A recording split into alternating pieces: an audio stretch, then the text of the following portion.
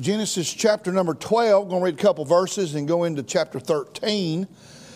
And we're preaching about this great character called Abraham.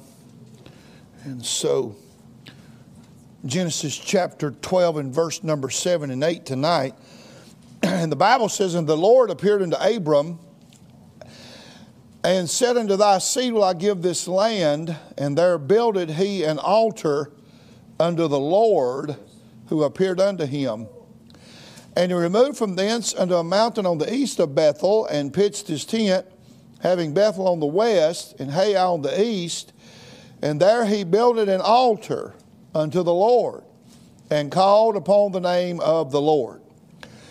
Genesis chapter 13, we know that he goes down to Egypt for just a short span of time. I don't believe he was there long because there was a famine in Canaan.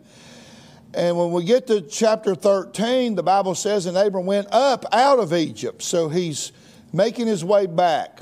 "And his wife and all that he had, and Lot with him, into the south. And Abram was very rich in cattle, in silver, and in gold. And he went on his journeys from the south even to Bethel, a place where his tent had been at the beginning, between Bethel and Hai, unto the place of the altar, which he had made there at the first. And there Abram called on the name of the Lord." Thank you, and you can be seated. Father, we love you this evening. We're thankful, Lord, for this good day you've given us. Thank you, Lord, for this dear family with us tonight going to Denmark. We pray for them tonight. We pray you'll bless them abundantly in the days ahead. I pray, Lord, that you'll Lord, help him to reach Denmark, as he said, in a timely fashion. I pray, Lord, that you would give him great favor in the days ahead with the churches he'll be going to. I pray many will be able to take him on, and I pray, God, that you'll give them what they need, Lord, for their finances. And, Lord, I pray that you'll bless him mightily when he gets there. May they win many souls to the Lord Jesus Christ for the glory of God. We pray you'll help us here at Temple, Lord, to do all that we possibly can to support missionaries around the world. Thank you for helping us do that to some degree. But, Lord, we got a long way to go of what we need to be doing. And so, Lord, I pray you'll help us as your people to have even a greater burden than we have tonight, Lord, God, for the sinners all around the world. And, Lord, I pray you'll help us to increase as we are able to, Lord, in giving in these areas. We pray now, Lord, for a few moments of time that you'll anoint us to preach the Word of God and help us to feed the flock, and we'll love you for all you do. In Jesus' name we humbly pray, amen. Last week we looked at Abraham's conduct and realized that this conduct of Abraham was brought to pass because Abraham had took a journey down to Egypt. We know, as we said, that Egypt, of course, is a type of the world, and Abraham had went down there because of the famine that arose in Canaan. This circumstance that arose in Abraham's life was not handled very well, and as a result we know that Abraham came back with some things that he would never get rid of. Circumstances can look so appealing but be very deceiving in appearance, and so we all have to be careful with our circumstances that we face in life many times.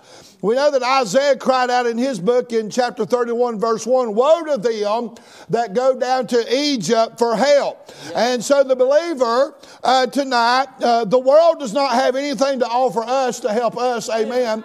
I lived in it pretty much for 18 years of my life, and I never found anything spiritual there. And you'll not find nothing spiritual down there either. And so we shouldn't run to the world when things get difficult.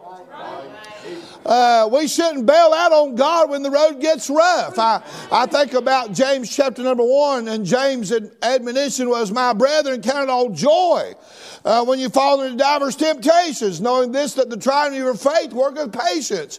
But let patience have her perfect work, that you may be perfect and entire, wanting nothing." And then 1 Peter 1:7, "That the trial of your faith, being much more precious than of gold that perisheth, though it be tried with fire, might be found in the praise and honor and glory at the appearing of Jesus Christ." So if only Abraham could have had some patience in this circumstance that came into his life, things might have turned out different. Amen. In spite of Abraham's failure tonight, in this circumstance, we know that Abraham was walking with God. Even God's best is not perfect. Right. Amen. And even the great characters we have in the Bible that we step back and say, wow, these men had flaws in their life. They had failures in their life. And as we said last week, God didn't cover them up in the Bible. He let them be there to let us see that although these men walked with God and we looked at them as doing something supernatural, you and I can have that same walk with God. Amen. And so William Law said, self is the root, the tree, and the branches of all evils of our fallen state. And so our self is all of our problems, amen. And I've said it and heard it said many times over the years, the biggest problem I have is with myself, amen. And so the quicker you figure that out and quit blaming everybody else on your problems, you'll find out when you look in the mirror, I think I'm the one that's got the problem, amen.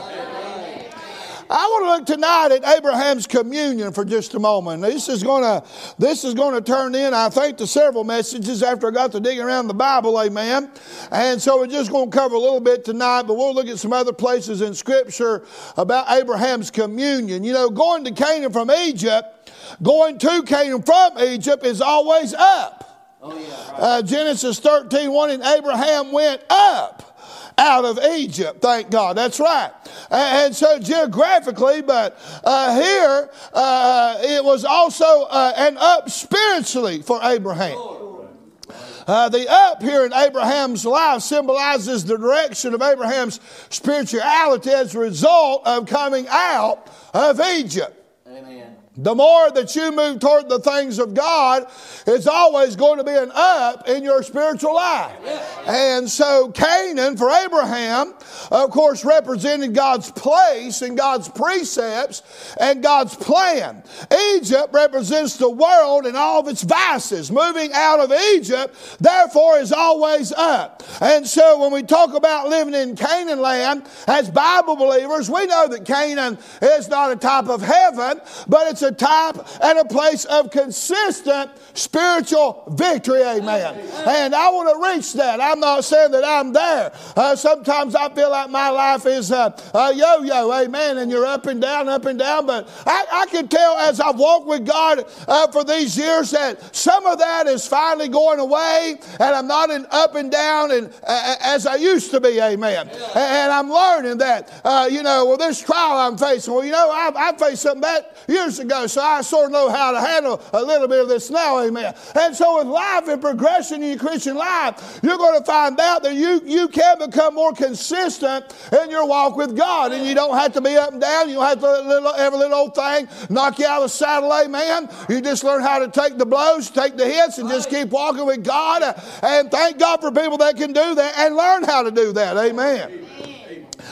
We see in our text that Abraham was going up spiritually instead of down as he did in Egypt, because when he got back to Canaan, he got back to the altar where he began to have communion with the Lord, amen. And the Bible said in verse 3 and 4 again in chapter 13, went on his ways, went on his journeys from the south even to Bethel, and the place where his tent had been at the beginning, between Bethel and Hai, into the place of the altar which he had made there at the first. And so Egypt, the world, is always down. The church and spirituality is always up. And you know this, I'm just reminding you of these things tonight, but when you study the book of Romans chapter 6, chapter 7, and chapter 8, you'll see how that the things of the flesh will bring you down, but the things of the Spirit will bring you up.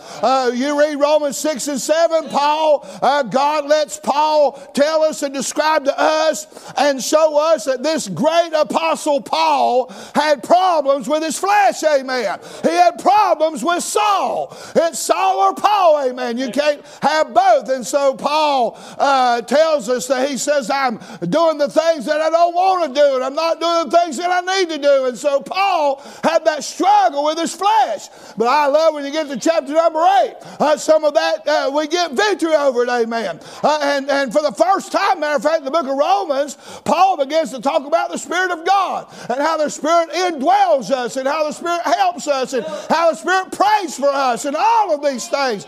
And so I praise God for that tonight. When he gets back, he gets back to the altar. He gets back to calling on God. He gets his worship back, his fellowship back, and his communion back. Amen. I think it's safe to say Abraham had revival. Oh, yeah. Amen. It's also safe to say that our lack of consistency in spiritual victories is connected, I believe, to our vacant places in prayer. Sure. Amen. Do you have a place where you meet with God? Amen. Amen. I have multiple places. Amen. Amen. But I do have some specific places. I can't say that word in here. Those places, amen. Yeah, I got a couple at the house where I pray a lot. Amen. Amen. So Abraham was an altar builder who felt the need to commune with God. Somebody said when the glory of God and the love of Christ and the need for souls are revealed to us, the fire of unceasing intercession will begin to burn in us for those who are near and for those who are afar off. It's got to be revealed to us, though. God's got to birth it in our heart. I'll never pray for Denmark like I need to unless God really shows me 5.8 million souls that's going to hell. Right. When I see that, when I understand that, God opens my heart up to that, that's going to burden me, amen. And I want to pray for them people. They're in the dark. They need light, amen. And we got a man going, and we're going to pray for him, amen. And so I'm saying, guess what, folks? This church tonight, I'm dependent on your prayers. And may God grant us tonight a fresh vision of how important a prayer life is. Amen. And, we got to get away from having a prayer time and have a prayer life. And there's a big difference, amen. I'm told prayer in 1620 safely guided the Mayflower with the Pilgrims into a new world. Prayer in 1623 saved the Pilgrim Fathers from starvation. Prayer in 1777 at Valley Forge saved the Continental Army and won the war for American independence. Amen. Prayer in 1918 ended World War I, and a lack of prayer started World War II. The lack of prayer today in our churches truly presents a great hindrance to the moving of the power of God. Amen. I tell you, they've said it for years, little prayer, little power. No prayer, no power. But if you can have some prayer, you can have some power. Amen. What our problem is, we're too busy to have the power. You got to pray to have it. Amen. Right. Moses prayed and saved a nation from death and the grave. Joshua prayed and the sun stood still. His enemies fell in Valley Hill. Hannah prayed. God gave her a son. A nation back to the Lord she won. Yeah. Solomon prayed for wisdom. Then God made him the wisest of mortal men. Elijah prayed with great desire. God gave him rain and sent the fire. Yeah. Jonah prayed. God heard his wail. He quickly delivered him from the whale. 3 Hebrew boys prayed. Through flame they trod. They had as a comrade the Son of God. Elijah prayed with strong emotion. He got the mantle and a double portion. Daniel prayed. The lion's claws were held by the angels who locked their jaws. 10 lepers prayed to the priest, were sent. Glory to God, they were healed as they went. Yeah. The thief, he prayed for mercy, cried. He went with Christ to paradise. The church, she prayed and got a shock when Peter answered her prayer with a knock. But we'll later study this. Abram stopped praying and the cities fell with all their sins into hell. Yeah. So when Christians pray as they prayed of yore, with living faith for souls implore, in one accord united we stand, revival fire shall sweep the land, and sinners shall be converted be, and all the world's God's glory shall see. Amen. And so we got to have communion with God. Somebody said that for all you know, your prayer may be the one thing on which an event turns. When you really think about that, it'll cause you to pray, amen. Andrew Murray said that. For all you know, your prayer may be on which an event takes its turn. You have the power to pray, and we can have power in prayer, amen. Oh, I studied these prayer warriors a lot, and the praying power that they had, and how they moved the hand of God through prayer. Amen. And I thank God for that. And so I'm saying tonight, could it be that Egypt has got our attention? Right. Abraham's beginnings was at an altar. Really, if you think about it, our beginning was at an altar somewhere. Yes. I know everybody's not saved at a church altar per se, but you made an altar somewhere. Yes. Yes. I guess Miss Helen made her altar in her car going down the road a couple months ago and prayed going down the road and got saved. Amen. We know a lot of people. We know, was it Zacchaeus? He got saved up in the tree, I believe. Yeah. And so people get saved everywhere. They made an altar there. We started our lives out probably in an altar somewhere. That's right. And so we build on that. But I want to say that Abraham was not the only one that had altars. Amen. Genesis 8:20, and Noah builded an altar unto the Lord, and took of every clean beast and every clean fowl and offered burnt offerings on the altar. Genesis 35:1, and God said unto Jacob, arise, go to Bethel and dwell there, and make there an altar unto God. Yes. Exodus 17:15, and Moses built an altar and called the name of it Jehovah Nissi. Joshua 8:30, then Joshua built an altar unto the Lord God of Israel at Mount Ebal. 2 Samuel 24:21, and Aaron said, wherefore is my Lord the king come to his servant? And David said, to buy the threshing floor of thee, to build an altar unto the Lord, that the plague may be stayed from the people. So we can see there's many altars built for many reasons. Amen. Yes. I'm told, as I said, sometime the altar is not only a place where you come and you can leave your burdens, but it's a place where you can come get a burden. Amen. Amen. And many times in Scripture, many times more than so, is the altar we know is there for death. It represents death. You get on the altar to die to yourself and die to the flesh and all of these things. And many times we have found ourselves praying somewhere on an altar, oh God help me, amen. Amen. And so we thank God for the altar. And I said in a recent service that the ALTAR can ALTER your life. Yes. Yes. The altar can alter your life. Amen. Matter of fact, anytime you get down and get serious about praying, your life can be altered by the very hand of God. Amen. And so I would challenge you tonight. The altar is have an altar in your life. It'll help you get right, stay right, be right, and do right. If you spend much time at the altar, I encourage you, challenge you to have you a place where you pray, amen. And, I remember years ago, my little brother, he made me an altar, a wooden altar, amen. I've got it, still got it in my house. This was years ago. And as a matter of fact, I still pray on that altar. I've got a couple of them, amen. I got one in my study, but it's a literal wooden altar, amen. I got my sheepskin on there, and I got on the altar this morning, praying this morning. So you don't have to literally have that. Amen. But you need a place where you bow your head and you meet with God. It could be at your kitchen table, amen. Could be at the foot of your bed. Could be at the dinner table somewhere. But please pray, amen. Please seek the Lord. Have a place where you pray and spend time with God. And I'm not just talking 5 minutes, okay?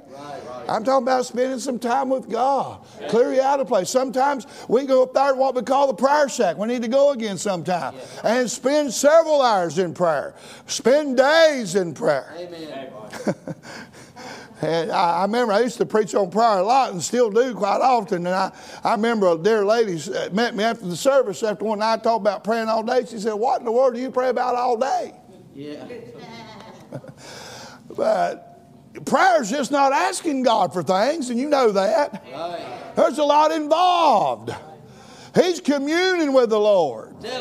You worship the Lord at the altar of prayer. You repent at the altar. You get right with God at the altar. You worship God. You adore the Lord. You praise Him. I have a song book. I sing songs to the Lord on the altar sometimes. I worship God. Amen. I stay there. And listen, it's to be dialogue. I'm to talk to him and he's to talk to me. Prayer is not to be a one-sided conversation, though most people's life, prayer time is a one-sided conversation. You say, why? Because most people don't stay there long enough to hear the voice of God speak back to them. We get down our altars and we hurry and we can do our little thing that we're supposed to do. We throw out our list and say, Lord, we want all these things, and we leave him sitting there. Yeah, right. That's an average prayer time. This is what we want. Amen. See you later, Lord. No. Listen, I know this goes against our flesh and the society in which we live in. And I know that many of you dear folk tonight, you are literally, and I understand this, you are literally pressed for time. You are so busy with your life. Right. I understand that, okay? I'm not against that to a point. But if, my dear friends, if you don't have time to spend with the Lord, I would dare say, and I'm not being mean or ugly, but I would dare say you probably need to rearrange your schedule a little bit. Amen. Because you'll never be the believer God wants you to be without prayer and Bible time. Right. It's just you've got to have that. And I know people's schedule, okay? I'm back on the schedule. I know that. But you have got to make the time to do it. Or you'll never become a spiritual being. Right. You can't have it without it. You cannot be spiritual without prayer. Right. You can't be spiritual without reading in the Word and studying the Word. And guess what? That takes time. Amen. Time is an essence in our life. It's something that we have to deal with. Oh, yeah. It's going to be wonderful when we get to heaven and get into eternity. And we won't have no time clocks or timepieces no more, amen. Oh no, won't have to get in a hurry, don't have to be nowhere. We'll just be there, amen. Ain't that going to be great? That's going to be great, amen. That's going to be wonderful, amen. But guess what? We're not there yet. Sorry. So what are you going to do? Are you going to have time for God? Amen. Do you have time for prayer? Yeah. You have time for Jesus? Amen. Or is he more like a spare tire in your life? And you throw him in the trunk and you get him out only when something goes bad. That's right. I'm not going to serve the Lord like that if he'll help me. Amen. He deserves way much more than that. Yes, sir. That's right. He deserves my attention. Amen. I've said this many times over the years. If the Lord has to fight for your attention, he's probably never won your affection. Amen. Because if you really love him, don't we spend time with people we love? Amen. You want to be with them? Is that not right? Amen. We got some newlyweds here. And guess what? They want to be with each other. I promise you that. Amen. You say, why? Because that's what newlyweds do. Hey, I'm going to be with my wife. We've been married for 35 years now, almost 35 years. I like to be around my wife. I like to spend time with her. Amen. I like to be in her presence. Amen.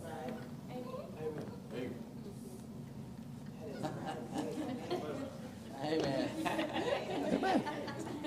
Why? Because I love her. You want to be around people you love, right? You know why I love coming to Temple Baptist Church? Because I love you people. I love you people. You're my brothers and my sisters. And I love you. And I want to be around you. Amen. And some of you already ask me out to eat more often than you do. We'll fellowship. And eat. And have fun. Amen. You know, years ago, the old man of God, he'd go to the houses of the people of God. He'd be invited over on Sunday. Come over and eat with us, preacher. We got a feast cooking. We don't have time for that no more. So we go to Mr. C's. Right. Burger King. Preach it. And I ain't against none of that, but I tell you, we come a long way in America. I mean, the average household probably never has time, if you really think about it, just to sit down and have a home-cooked meal anymore. And just sit around the table and actually talk to each other. Amen. It's sad, isn't it? Amen. But you know what? You're going to spend time with people that you love. Right. That's right. Amen. And so, you love Jesus, you're going to be spending time with him. Amen. Matter of fact, I dare say that if you don't spend time with him, you don't love him very much. Right. You probably don't love him very much. It's true. See, I'm not talking about loving him with my head. I'm talking about a heartfelt love. Something that pulls me to him. Yes. And he's pulled to me. Love. I want to be in his presence, don't you? Oh, man, it's wonderful. Amen. So build an altar and have you a place where you meet with God. Yes, sir. And I would say daily. Oh, yeah. Daily. Daily. Every day. Amen. Some days it's going to be as in depth as others, but every day Right. you need to talk to the Lord, and you need to read at least a few verses. Some days you'll have more time, and you can read more and pray longer, spend more time with Him. Take advantage of the time that God gives you. Oh, yeah. Oh yeah, yeah. I'm feeling this urgency with time in my life because I've got so much older now, and you know this urgency of time weighs on me, and I want to make sure that I spend sufficient time with Him. Amen. And His Word. Amen. Yeah. And guess what? You have to make time to do it. Right. And so I challenge you to do that this week. I challenge you. Amen. If you ain't really got a good altar, hey, you might even want to build you one or go buy you one or get somebody to make you one. I tell you, Brother Matthew right there, we found out he's a carpenter. He's a carpenter. And we're he's going to have a whole line of list of people wanting altars now. Sorry, buddy. We done found out one of your skills, amen. We're going to use it. He says, oh, no. You see, looking around me? Yeah. Yep, you. Amen. I don't need one, though. I got one. My brother built mine, amen. And my brother's been in heaven for several years now, and I get on that old-fashioned altar, and I think about him. And you know what it makes me do? It makes me pray for his family. Amen. And I've had a real heavy burden for his kids. His children need God probably.